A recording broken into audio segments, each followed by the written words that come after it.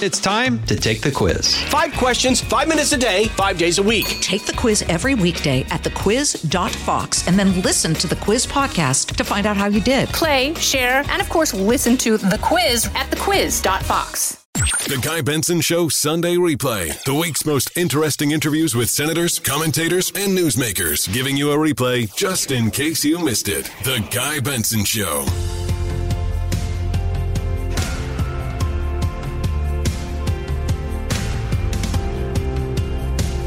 Joining us now from Kabul, Afghanistan, is Trey Yingst, foreign correspondent for Fox News. And Trey, it is good to have you here. Guy, thanks for having me. I could not help but be struck by a series of tweets that you published yesterday. In the first one, in a short thread, you wrote this: thousands of people are still trying to flee Taliban-controlled Afghanistan. U.S. green card holders, people who live and pay taxes in the United States, are trapped.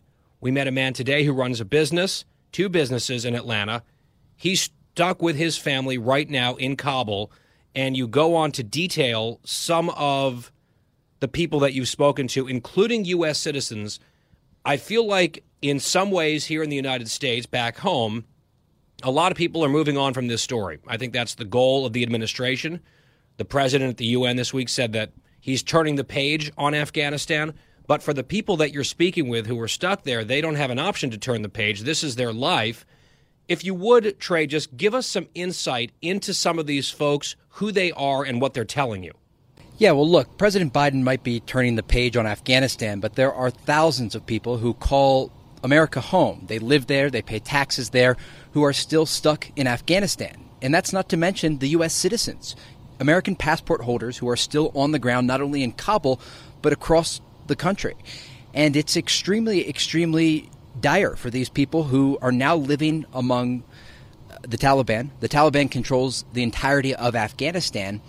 And you have to consider these people, not only green card holders who may live in the United States or have the legal right to live there, but also people who worked for the Americans in the past are now prime targets for the Taliban. These are individuals who are proud to have worked with the United States, whether it be at the embassy or as translators in the field for the U.S. Army or NATO troops. And they're very vulnerable because you don't have a set directive for the Taliban. So you may have leadership in Kabul saying, well, we're not going to target these people and we're going to basically forgive everyone for working with the people who used to be the enemy of the Taliban.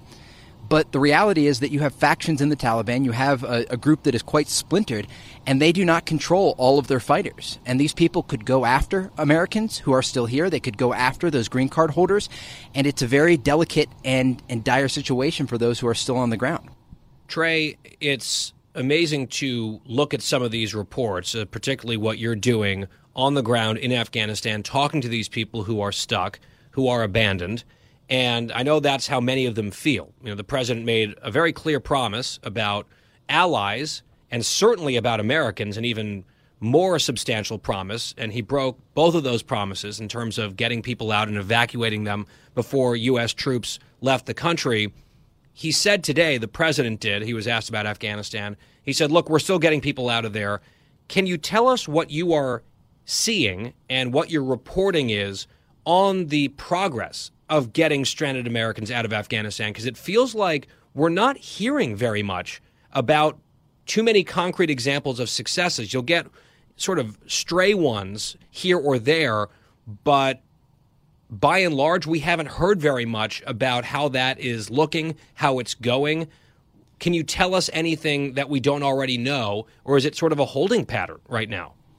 Yeah, so we've got some new details about this, actually, that we haven't reported yet. We can talk about here now. The Biden administration is still trying to get some of these stranded Americans and U.S. allies out of Afghanistan, and they're working with the Qatari government, a government that has a unique leverage over the Taliban. But you described it perfectly. This has been very sporadic. We've been in Afghanistan for about 10 days now, and occasionally you will see an evacuation flight take off from Kabul's international airport, and most of the time it's a Qatari charter flight. And we did see dozens of Americans and green card holders make their way out of Afghanistan through this evacuation process, and it is in coordination with the U.S. State Department. But over the past several days, those flights have stopped. And we've asked questions not only to the Taliban, but also the Qataris about the flights. And they basically described a situation that is up in the air. There are ongoing conversations with the Taliban about allowing these flights to land and take off. But you have to consider a lot of this is a political process that has many moving parts. There's a security aspect to all of this. The Taliban is fighting their own battle right now against ISIS-K, a group that targeted American troops on the ground in Afghanistan at the end of August, but has now shifted their focus to targeting the Taliban. And you have to rely on the Taliban to provide security around this airport. So you have flights taking off with Westerners from Kabul, but you have ISIS-K operating around the airport and across the city. So it's a very delicate situation that presents extremely, extremely high security risks. I want to talk, though, a little bit more about those people that we discussed who are still stuck here, because I think when we step back and we look at the Americans and the green card holders and the special immigrant visa holders who are still in Afghanistan, I think it's really easy, thousands of miles away in Washington, to say, well, we're turning the page to a new chapter. But the voices of these people are so desperate. And we talked to one man earlier in the week and referenced him in that tweet thread that we discussed earlier in the show, Guy. And he sent me a photo this morning. And we haven't published this photo yet, but it was of him and a few other embassy employees who made food for the ambassador and for the team that the U.S. State Department had here in Afghanistan. And he said, "Sir, this is one of my photos with Mr. John Bass. This is the former ambassador to Afghanistan and the man that President Biden now has running these evacuations. And he's in a photo with a man who was left behind." And it really gives you a sense of how betrayed these U.S. allies feel. They put their lives on the line to work with the American government while they were on the ground in Afghanistan, and they were promised safe passage out of the country. This same man showed me an email from the deputy chief of mission at the U.S. Embassy in Kabul promising safe passage out of Afghanistan, out of Taliban-controlled Afghanistan, and he's still here. His family is still at risk, and there are people being left behind. And I think the imagery that this paints for the United States across the region is significant, and it doesn't just matter right now. It matters in the future. When the Americans reach out to people and ask for help around the world, I think that you will have individuals look at what happened in Afghanistan and say, well, this could happen to me if I help out the United States. No, I mean, it's just disgraceful, the betrayal. Another example that we mentioned on this show a few weeks ago was the translator who had actually helped rescue Joe Biden himself and a handful of other senators when they were forced down because of weather in the mountains in Afghanistan years ago in a helicopter. He deployed with U.S. forces to go get them, and he met Joe Biden, and Joe Biden promised that he and people like him would be evacuated, could leave the country, and thousands of them have been left behind. Trey, stand by. Our guest is Trey Yingst, foreign correspondent at Fox News. He is in Kabul, Afghanistan, conducting this interview. And when we come back, Trey, I want to ask you about how you are getting in touch with people who are stranded, how you are protecting them even as you discuss these issues with them or even interview them. And then on the other side, how you are in touch with the Taliban and how those interviews go, because it's pretty harrowing from all this distance away to watch. Trey Yingst on The Guy Benson Show. More of this conversation as soon as we come back. We are back. It's the final hour here on The Guy Benson Show. Happy Friday. With us from Kabul, Afghanistan is Trey Yingst, foreign correspondent here at Fox News. And we were just talking in the previous segment about the thousands of Americans and American allies still stuck in Afghanistan. They want to leave. You've spoken to some of them, Trey. How are you getting in touch with these people? How are they reaching you? And because I've seen interviews that you've done where you've distorted voices or you've put masks over people's faces so they can't be readily identified should the Taliban come knocking to try to execute them or whatever they might try to do. How do you communicate with these folks? And then when they decide that they want to talk to you or even potentially go on the record or on air, what are the measures that you take to make sure that they are safe, that their identities are protected, that you're not being followed? I would imagine this is relatively precarious stuff. It's a great question, Guy, and you bring up some really great points. The security situation here is deteriorating every day, and there's a lot about our time reporting here that I will talk about more on Fox News when I get out of the country, because some of it is striking how close you are to the bad guys.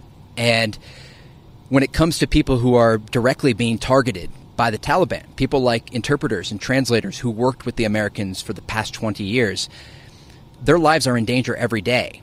And to speak with an American media outlet like Fox, it's a major risk. To speak with any media outlet, it's a huge risk for these people because they could be identified. So we have to be really careful when we talk to them. Before you continue, why are they taking it? Is it just that degree of desperation? Exactly. They're out of options. They are literally desperate. They are worried they will be killed if they don't find a way out of Afghanistan, and they're willing to risk their lives to tell their story because they are that desperate. And I think that it really gets to the core of what's happening right now. Showing up, I mean, sometimes I'm surprised, and we have these conversations with people, and it's quite sad, Guy, when you talk to them, because when they realize you're an American, it's the first American they've been able to speak with in weeks, after trying everything, after sometimes spending every penny that they have just trying to get in touch with an American. And then they have this moment of hope because they don't quite make the connection that we are here as journalists. And they say, finally, I've been trying so hard. My family, they're being targeted. I'm getting threats that they're going to murder my wife and my kids. And you have to say to them, I'm really sorry. I'm really sorry this is happening to you. I want to tell your story and let the world know that this is happening, but I can't help you. And I don't have the means to do that. And it's heartbreaking because you see the life drain from their face because they realize once again they are stranded, and we are not that lifeline, that life raft that they're looking for out of the country. We are simply able to tell their story, and we will continue to do that to the best of our ability. But it's really just heartbreaking to hear how scared they are. Oh, God. I mean, just like gut-wrenching to hear that, Trey. And I don't want to press further on the question because I think operational security for you and your team and these people, that is paramount. I think a lot of Americans are curious, right, and just have questions. How are you doing this? And now may not be the time to get into those details. Last question I have for you deals with the enemy, people who are extremely hostile to Americans, who've been killing Americans for years in that region and then in that country. Just earlier today, I was scrolling through your Twitter feed, and there's this video. It looks like you're sitting in a tent. You are breaking bread, and the camera pans. It looks like maybe it's even a phone camera. It pans around, and you are sitting there with Taliban fighters. And you're sitting on the ground, and you're interviewing them.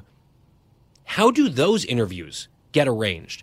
And, quite frankly, I don't know if I would have the stones to sit down with enemy fighters and interview them as an American. You are doing it on the ground in Kabul. Tell us about that. Look, I've been very clear with the Taliban. My role as a journalist is not to make you look good. It's also not to make you look bad. It's to tell the truth about what's happening, and it's to hold you accountable for your actions.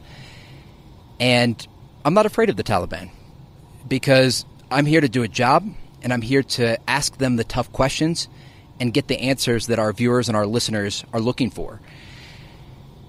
So you're not afraid at all? When it comes to interviews, I think in many of these situations, showing fear is a sign of weakness. These are hardened fighters. They spent much of their adult life, if not all of their adult life, and some of their youth with a weapon in their hand, firing it, killing people at close range. So these are really some of the world's toughest people, and I say that not from a place of admiration, but from a place of reality. I mean, these people have spent their entire lives fighting war, guerrilla war, a religious guerrilla war. Many of them, and I would say the majority of them that we talk to, are not afraid to die. And when you talk to people like that, you really can't even show fear because they see that as such a sign of weakness. And when it comes to speaking with them, and like we did today, we were in a tent in part of Kabul talking with these fighters, and I think there's a tendency for people who see this from afar to say, well, there's certain questions you can't ask them or certain topics you can't bring up because it would be too dangerous to do so. I would politely say that's just not the case. I'll keep it PG. That's not the case. Those fighters in that tent today, I asked them if they thought it was acceptable to be threatening people who worked with the United States. I asked them about the rights of women under their interpretation of Sharia law, because their interpretation of Sharia law is not the interpretation that the rest of the Muslim world has. It's an extreme tribal version of Islam. It does not represent the more than 1 billion Muslims around the world, but yet they use it as a base for their actions, taking women out of government positions, targeting their enemies, implementing these rules in society like banning music and forcing people to have beards, and in the past executing people in public. They use that religion and their interpretation of the religion. I think that's very important to talk about their interpretation of Islam as a means for saying it's okay. And I think just to get to the core of it, you have to be very upfront with them about who you are and why you're here. And I've been very clear with them.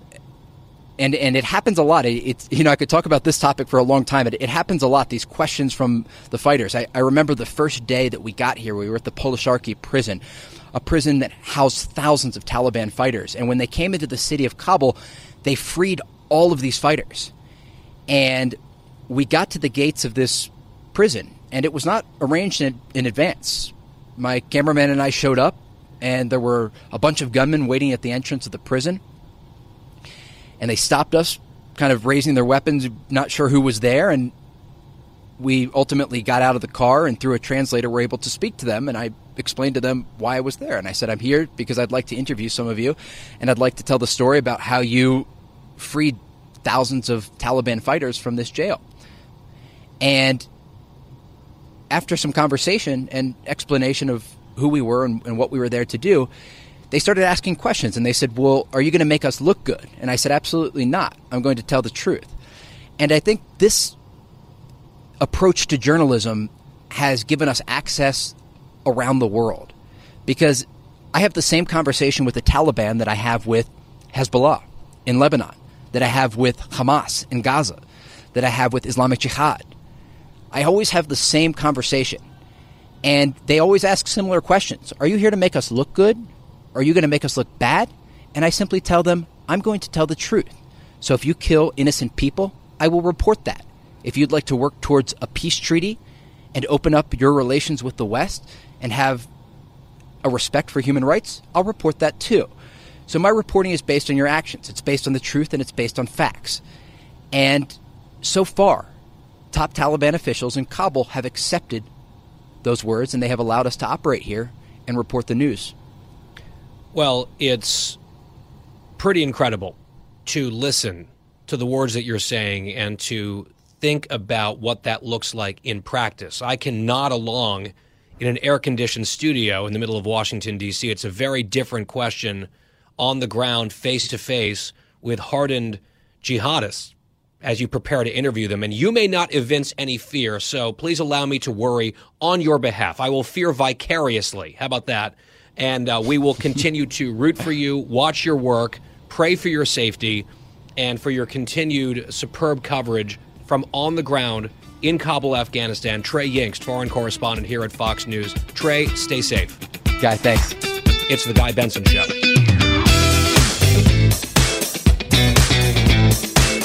That was this week's edition of The Guy Benson Show Sunday Replay. For more Guy Benson Show, go to GuyBensonShow.com or wherever you get your podcasts.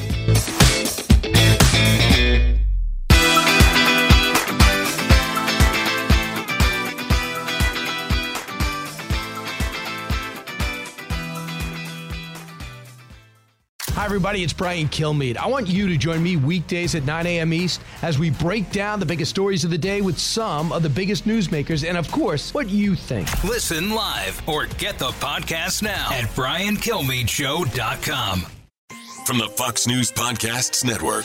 I'm Ben Domenech, Fox News contributor and editor of the Transom.com daily newsletter, and I'm inviting you to join a conversation every week. It's the Ben Domenech Podcast. Subscribe and listen now by going to foxnewspodcasts.com.